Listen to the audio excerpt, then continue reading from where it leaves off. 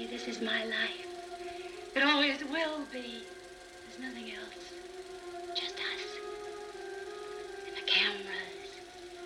And those wonderful people out there in the dark. All right, Mr. DeMille, I'm ready for my close-up. Welcome back to yet another episode of Ready for Close-Up.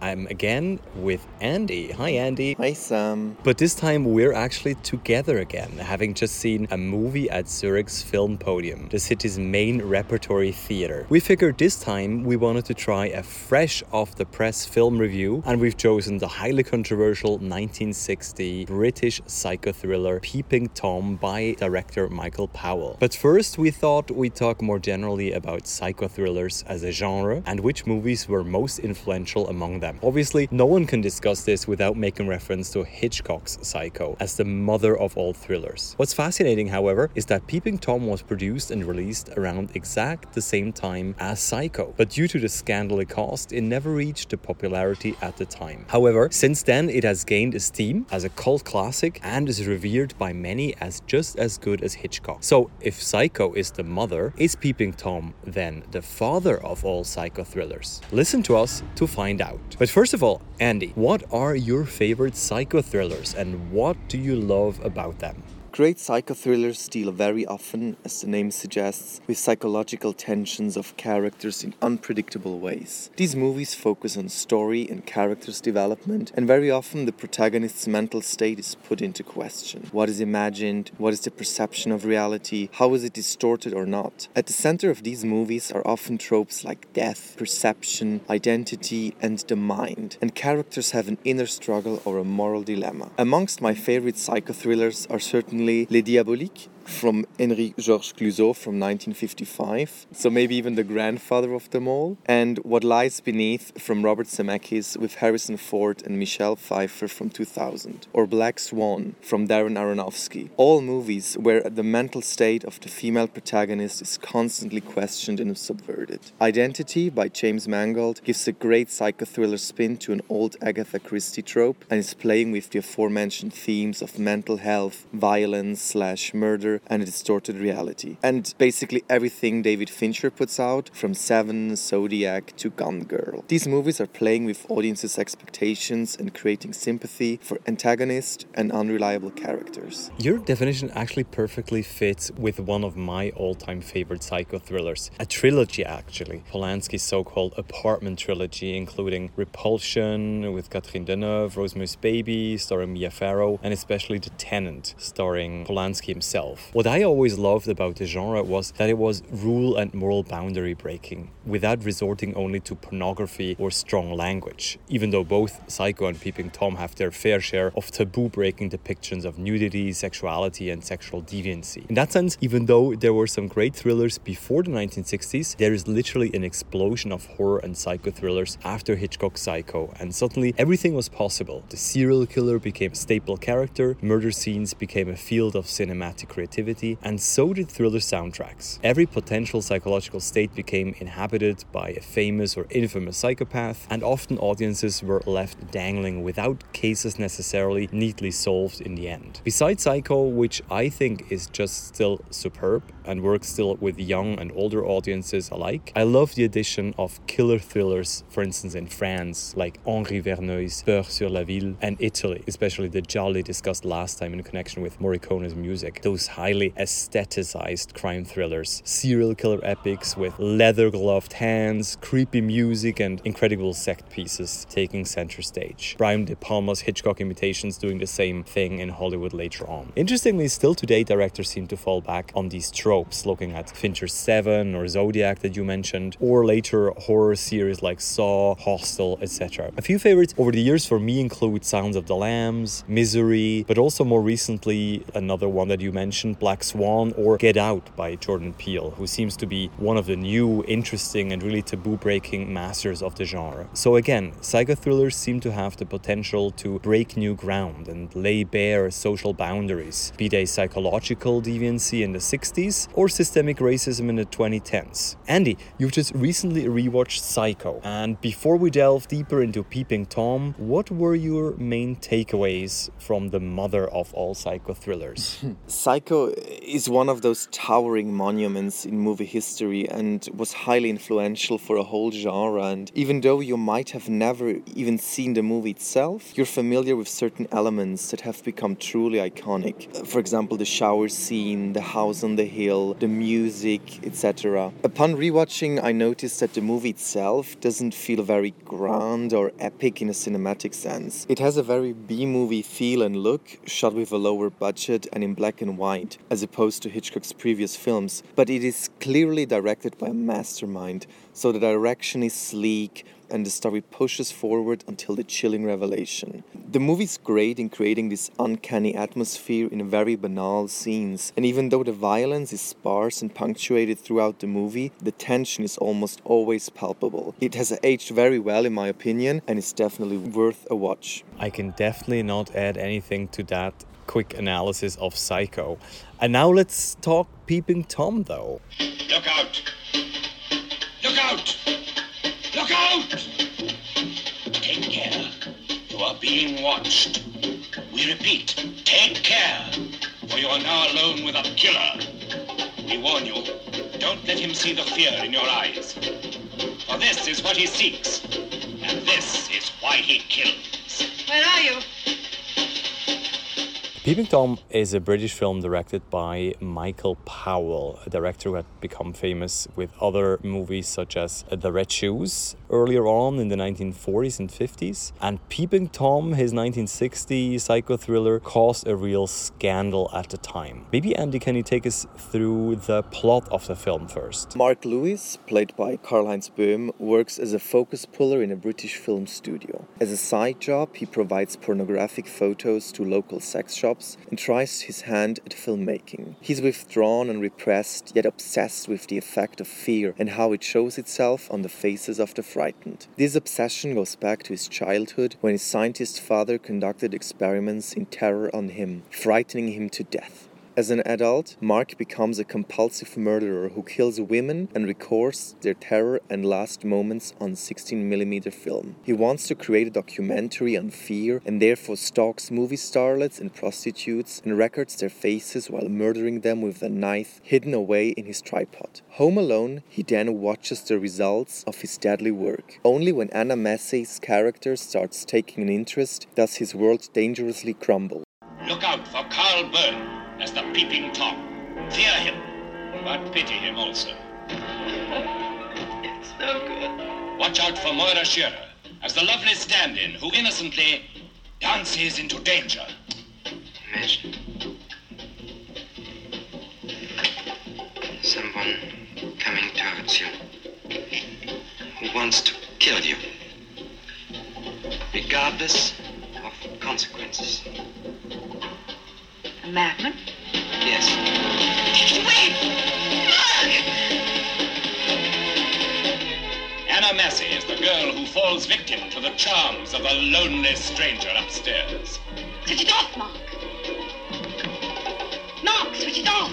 Well, certainly for German-speaking audiences, the casting of Karl-Heinz Böhm as Peeping Tom Mark Lewis might come as a complete surprise. Listed here as Karl Böhm, apparently the role in Peeping Tom was to break away from his indelible image as the young emperor Franz Josef in the Sissi movies of the 1950s. Huge successes of Austrian and German post-war cinema, but apparently golden cages for both their stars, Romy Schneider and Böhm. However, whereas Schneider launched a successful new career in France in the 60s and especially the 1970s, Böhm seems to have sealed his fate starring Peeping Tom, as many say it meant the death of his second movie career. It's astonishing to see him here anyway, given his unexplained strong Austrian accent, but his performance is nonetheless mesmerizing, and in my opinion, even more disturbing than Anthony Perkins as Norman Bates in Psycho. Moira Shearer, who started off as a ballet dancer, starred in several of Michael Powell's films. Most most notably The Red Shoes and The Tales of Hoffmann. But also her career basically ended after having done Peeping Tom. The only one to continue her career for long after is Anna Massey, whose quirky looks not only stick out in Peeping Tom, but later fascinated Hitchcock himself, when he cast her for his last great success, another necktie murder psycho thriller, Frenzy, in 1972. She made movies until her death in 2011, deliciously so, starring, for instance, as ditzy Miss Prism in Rupert Everett's adaptation of Oscar Wilde's Importance of Being Earnest. She always makes an impression for sure, and Peeping Tom is no exception. One cast member, of course, must not be forgotten, Michael Powell himself, who very controversially cast himself in the role of Mark Lewis' abusive father in the film. No coincidence for sure if we look at the influence of Mark's father for his psychological state since childhood. So harking back to the central part the mother plays in Psycho, even though there's an important mother character in Peeping Tom as well, the mother of all psycho thrillers is Psycho. So we can truly say that this is, in that sense, the fatherly or unfatherly counterpart, with the father triggering anxiety and mass murder in his son. So, Andy, after having seen Peeping Tom, what did you think of it? I think it felt very modern, this obsession of the main character with cameras and filming and transmitting his feelings or his obsessions on a medium like camera and filming and rewatching what he just did. It feels very current in the time of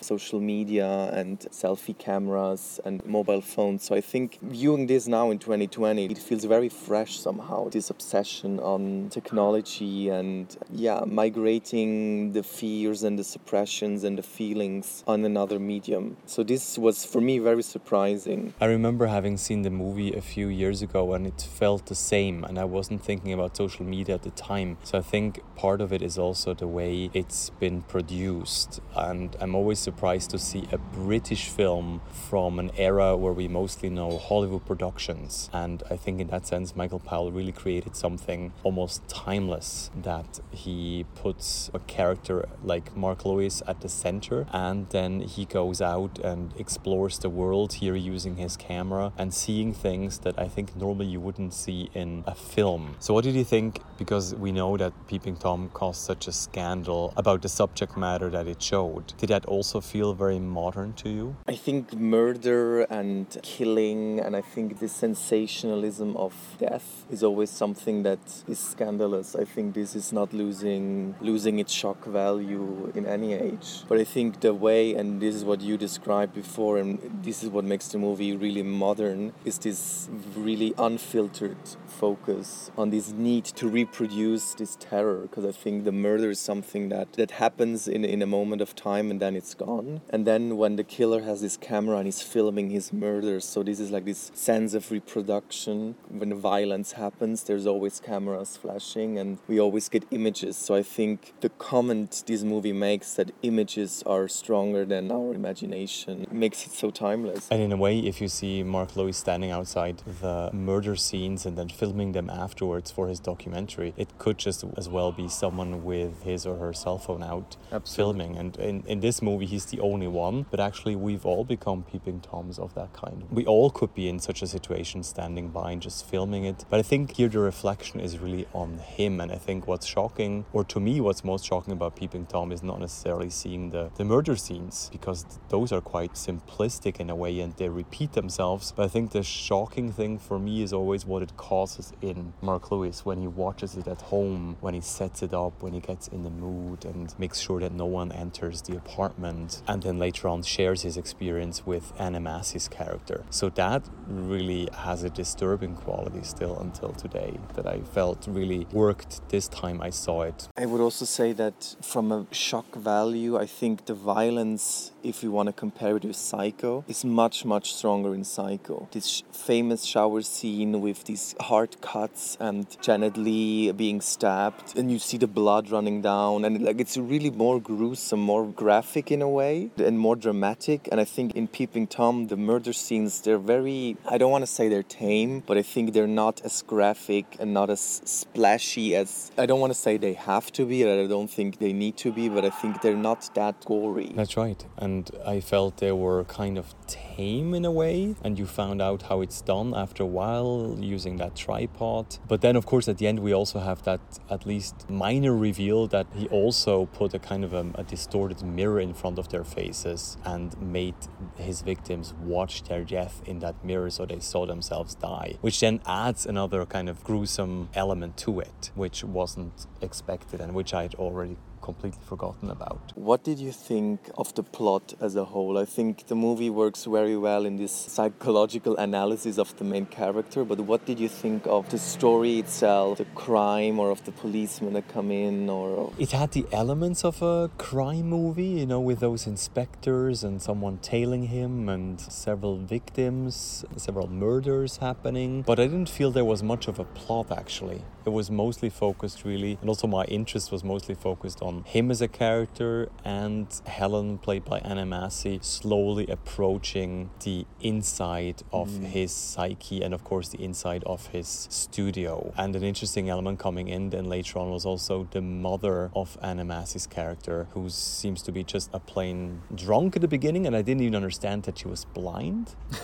to begin with. I don't know what if you had picked up on that, but of course it added an extra layer of interest later on when I realized that she is blind and that she actually sneaked her way up to his apartment and waited for him in the dark. I'd forgotten about her character altogether, but it was quite shocking to have that interaction between the blind woman and of course the man with the camera. I thought that was quite brilliant. Yeah, I think this was, to me, one of the most powerful scenes, actually. In this film studio, the blind mother with him, and also this, she wants him to tell what he sees in the film, and the film is running, and he sees the murder, but he doesn't explain her what he's seeing. And I think this was a really, for me at least, a very emotionally strong moment of the movie. So in a way, this mother character is really there to even accentuate the obsession the main character has, because it really comes from a completely different angle and really creates these really interesting juxtapositions and comparisons. And you mentioned also the emotionality of it, and that's something that also sets it apart from Psycho, which remains a very cold movie up until the end. I mean, you might empathize with Norman Bates, but in fact there's not much of an emotional connection, and here I felt you connect even to all three characters that are important, like to Mark Lewis. He's very warm in a way and very troubled, and you kind of also feel you want to connect to him and you want to understand him, and then you also want to kind of save Anna Massey from getting too close to him, even though you understand her feelings for him. And you also empathize more and more with the mother who wants to protect her daughter, but also takes an interest in what she hears upstairs every night as a blind woman who has an extra sense for what's going on above her. And we only find out later that his studio is actually just above her room, so she must have heard the camera and she must have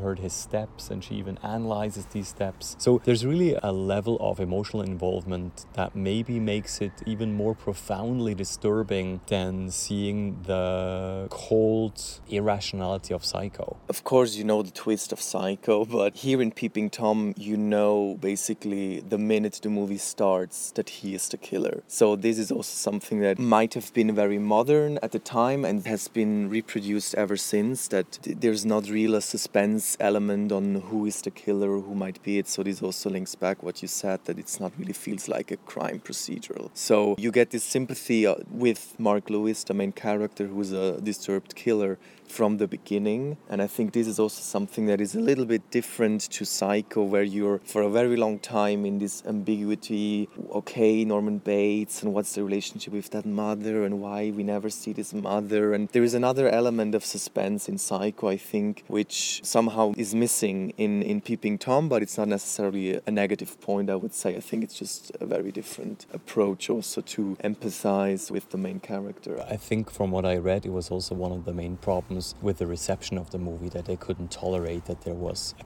killer that seemed nice and warm and you wanted to help him, but then he turned out to be this psychopath and remains this psychopath until the very end. What I noticed this time in the movie, which also made it an interesting experiment and of course also in and about filmmaking, was the use of music. Because of course in Psycho you all have super famous murder music. Here the music kind of seems strangely offsetting. I always had the impression I was somewhat in a silent movie, and I was wondering, did you have a similar impression? No, the music, I think there's different elements of music in the movie, and of course this somehow free jazzy piano that is very unnerving, as you say, but I think this is very well punctuated in the movie, and I think it really added this drive and this inner urge of Mark Lewis to do his things, to kill, or so I think the movie had a really interesting soundtrack, who also had a different function than in Psycho. I think in Psycho it's super atmosphere driven and it's really creating whole scenes, even nothing happens. And here it comes and goes, but when it comes, it's really startling. It's really there. Mm-hmm. So I thought the music was really powerful. They're both really intense, powerful soundtracks, but you say very correctly, they're very different in function and style. I was just wondering, because the scenes that he films are also without sound, so maybe I had this association with silent movie, that a lot was just what you see on the screen, then plus the music that is put over it. But of course it also accentuates his fears and the fears of his victims at the same time. Michael Powell put himself in that role of the father, and putting these experiments in the movie, of course, is pretty central in understanding what Mark Lewis's character is all about. So did you get some kind of a level about filmmaking, about voyeurism, about us as the audience? Did you get that meta level in that movie? You need to know how Michael Powell looks like to understand that he's playing the father. So I think this is really a high level of cinematic wisdom or knowledge that you need to have. And I'm not quite sure if it adds or changes anything if I know that or I don't know that. I would say though that there is a strong commentary on this voyeurism, and that maybe Powell's idea was more really talking from a filmmaker's point of view, and for us 60 years later, since we're all these little directors of our lives on social media, it has another meaning, so there's a different layer there as well. But yeah, there's definitely a commentary on voyeurism, and also something that came after this movie, that came with reality TV, with all these taboos that were broken in movie and TV, and also the rise of social media and the internet. So I think this movie is really somehow seeing things that we didn't, or an audience in 1960 couldn't. And I think that's why the movie still feels so fresh, because it still makes a commentary about us. That's a really interesting point, what you say about watching the movie from today's perspective, because if we watch the movie the way it is, there's also a couple of really old-fashioned things to our eyes. For instance, these news agents / sex shops, and there's almost a comedic scene at the beginning with a guy buying newspapers but then also buying special pictures, and also the filmmaking seems oddly comedic in the movie. Didn't you also feel that sometimes there were moments of comedy and they were somehow, I don't know if they were in the right or in the wrong place, but those light moments seemed very much in contrast and sometimes even increasing the outsider status of Mark Lewis, because he seemed to be working very professionally in that setting and for that news agent, but he was somehow the odd one out. He never quite fit in that strange world of filmmaking and of seedy sex shops. I think especially the scenes on the movie set, it's really interesting what you say, because it feels very 60s, it feels very dated, and then the actors fainting and they never get the take right. So it really feels like from something out of these Dean Martin comedy movies of the time, and yet this Mark Lewis character is so modern. It's so, as you say, it's detached from all this. It makes him, I think, in that context, a weird outsider. But for us, we sympathize more with him, because the all around is just very cliche and goofy. So we've all become more Mark Lewis than any other characters in the movie. Well, I have to say that it's also partly due to Karl-Heinz Böhm's performance that I strongly associated with him and rooted with him, and they were quite strong performances altogether, at least from those three main characters that we mentioned, the mother, Anna Massey, and Karl-Heinz Böhm. He's super intense. I mean, look at his eyes and how they punctuated his eyes in many of the scenes, and the relationship he has with his camera, and how withdrawn and scared he seemed, but also how he was then slowly opening up a little bit. And I think that process was interrupted, and it's kind of the tragic part of the movie and also of the ending of the movie, that in a way he starts to approach Anna Massey, and he gives away his camera for a couple of hours when they go for dinner. And then somehow, because of the events unfolding, and of course because of his continued murders, he is then chased by police, and then of course the ending happens. And maybe we could talk about the ending also, because I had forgotten about it. I couldn't have said what the ending exactly is, and it came back very strongly to me what it was, and I felt it was quite heartbreaking. How did you feel about it? Put that camera away! There is no future for anyone who tries to befriend him. He invades the privacy of innocent people till the piercing eyes of his camera meet the terrified eyes of his victims. And with a compulsion akin to madness, he shoots the final, fearful scene. Yeah, I think it was the ultimate consequence of all his actions. So in that sense, it really felt very consequential. It was very round. Of course, it was dramatic and tragic and exaggerated maybe, because you always feel that he's in control of what he's doing, and he's very calm, and at work he knows what he does, and just when he has these voyeuristic desires and this killing, he gets out of his calm demeanor. So I think also then the last scene where he's still going with this very rational and precise, okay, this now happened, now I need to do this and this and this to complete my mission of creating this documentary on fear, and I'm the ultimate victim basically. Mm-hmm. So this is what he planned already. He switches on all these cameras and kills himself basically in front of the cameras. It's very powerful as a movie image per se, but it's also the last consequence of all what came before, and it made for a very strong ending, I thought. Mm-hmm. I think these elements click into place, and his planning of it and our realization that he had planned it so well, together with the recordings of his voices as a boy, and then of course the movie also fading away, and you see the reel still spinning, and then you hear the sound of the boy voice talking to his father. I thought that was like really strong. I think what an ending that was. You know, if you look at Norman Bates sitting there basically as his mother and talking about not swatting the fly, and then you see in comparison that scene, those are two extremely powerful endings. And it's a somewhat sad fact that Peeping Tom was so unsuccessful at the time, and that it's more of a cult classic than a popular classic like Psycho, but they're a really great companion piece, I think. I was even struck by some of the parallel moments, you know, in characters and constellations, but I think really two powerful examples, and probably truly so the mother and father of psycho thrillers. Absolutely. Couldn't agree more. Well, I think that wraps it up, our trial episode of doing a review fresh after the movie. And outdoor, as you might have heard, there were all kinds of things going on around us. But I think it's just like with Peeping Tom. We were just out there with people passing, we were observing, doing our thing, and we might do it again. What do you think? Absolutely. So have a pleasant night, everyone, and hear you next time, when we are again ready for close-up. Good night, Daddy. Hold my hand.